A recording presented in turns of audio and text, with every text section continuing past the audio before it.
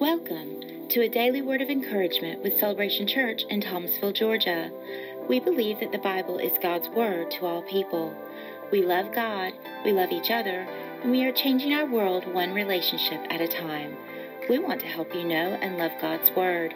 Join Pastor Jimmy Bryson each day as we discover how to seek God and live our lives encouraged by His word. So Elijah was calm. Elijah was compassionate. The third thing was, and this is it, Elijah was confident. Elijah was confident. Verse 21 says, he stretched himself upon the child 3 times and cried unto the Lord and said, O Lord my God, I pray unto you, let this child's soul come into him again. Now this is confident praying here. It says, he stretched himself upon the child 3 times. He stretched himself upon the child and said, oh God, let this child's breath come into him. I'm saying he's praying there with some passion. It says that he cried. If you were here Wednesday night for our Power Up Adult Bible Study, we began to dissect that word cried. It's the same word in the Old Testament is to cry out or to call out. It's the same word when God said, call unto me, I will answer you, and I will show you great and mighty things which you do not know. It's not the word of a whimper. It's not the word of silent prayer. It's the word of agony. It's the word of passion. It's the word of being in pain and lifting up your voice with no shame and crying out, God, let the breath come back in this boy. It's being unashamed of who might be listening. It's being driven in desperation to the point that, you know what, I just don't care if they hear me. I'm going to cry out to God, and I've studied that word cry and call out many, many years ago.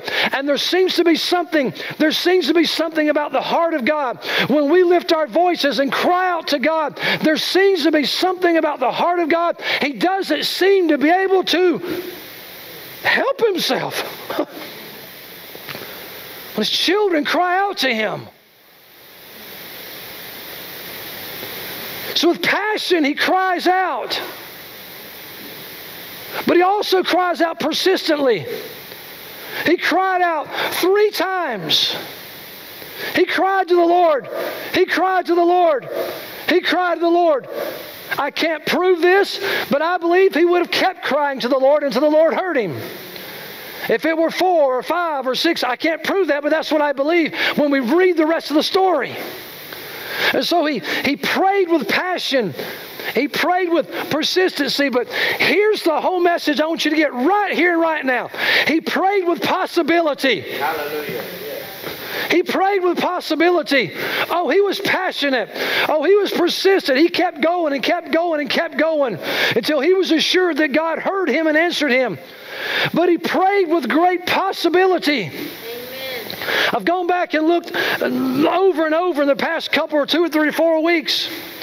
This is the first recorded resurrection from the dead in the Bible. Now, if somebody dies today, you have a point of reference. There were some resurrections in the Old Testament. There were some resurrections in the New Testament. We're hearing testimonies of resurrections around the world. We have points of reference. In other words, we can do this. God, you raised that boy from the dead, you can do this. God, you raised the widow from Nain something, you can do this. God, you raised Jesus from the dead, you can. Elijah had no biblical word point of reference. Here's what I'm going to say. Elijah's prayer, this is good, Brother Peter. Elijah's prayer was not birthed out of the Word of God. Whoa, you say, wait a minute, you're telling us all the time to pray the Word, pray the Word. Yes, pray the Word. But in this case, Elijah's prayer was not birthed out of the Word of God.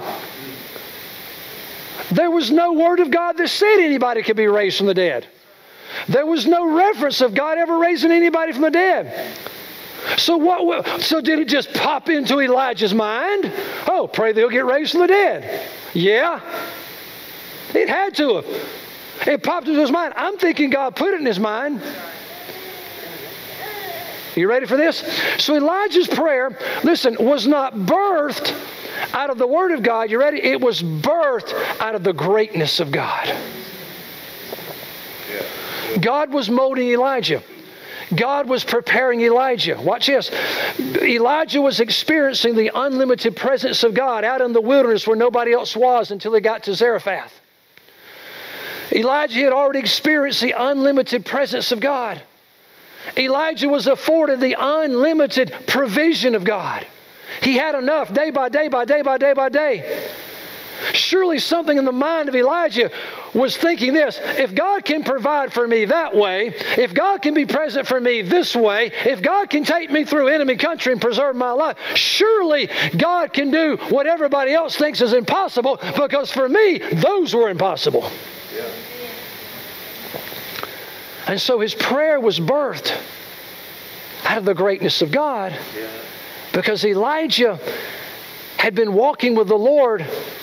And surely Elijah recognized what I call the track record of God.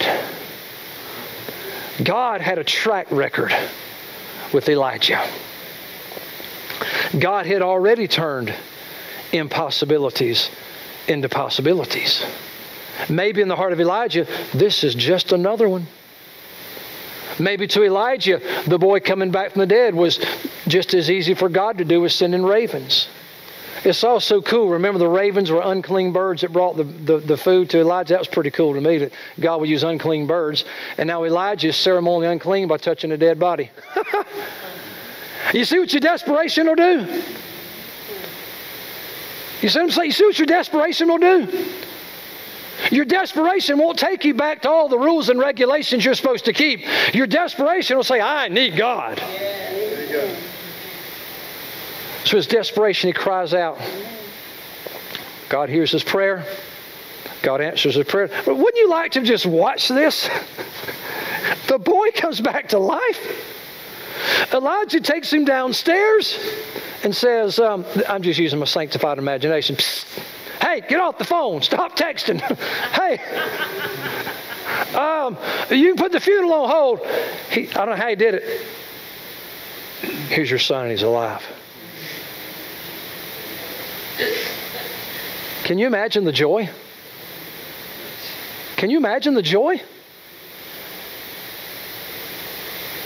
And then she said, oh, surely you're a man of God. And the word you spoke is truth. It's truth. But she recognized he's a man of God, but she also realized the message he proclaimed was truth. The word truth there means stable, faithful. So confirmed in her heart, everything this man was saying from the Lord was stable and faithful, everything. So we go back to that song we sang a few minutes ago, which is right out of Corinthians. All the promises of God are yes, and in Him they're amen. So through a dead boy, God's teaching us through Elijah, impossible? No, says I. No, says I. What could be more impossible than that? So I ask you a question. Are you faced with an impossibility? I mean, humanly possible. Are you facing an impossibility in your life? Jesus said all things are possible to those that believe. Can't you go back to God's Word for reference? Can't you go back to God's track record with you and let God take what you think is impossible and turn it into possible? Can you do that? Will you do that?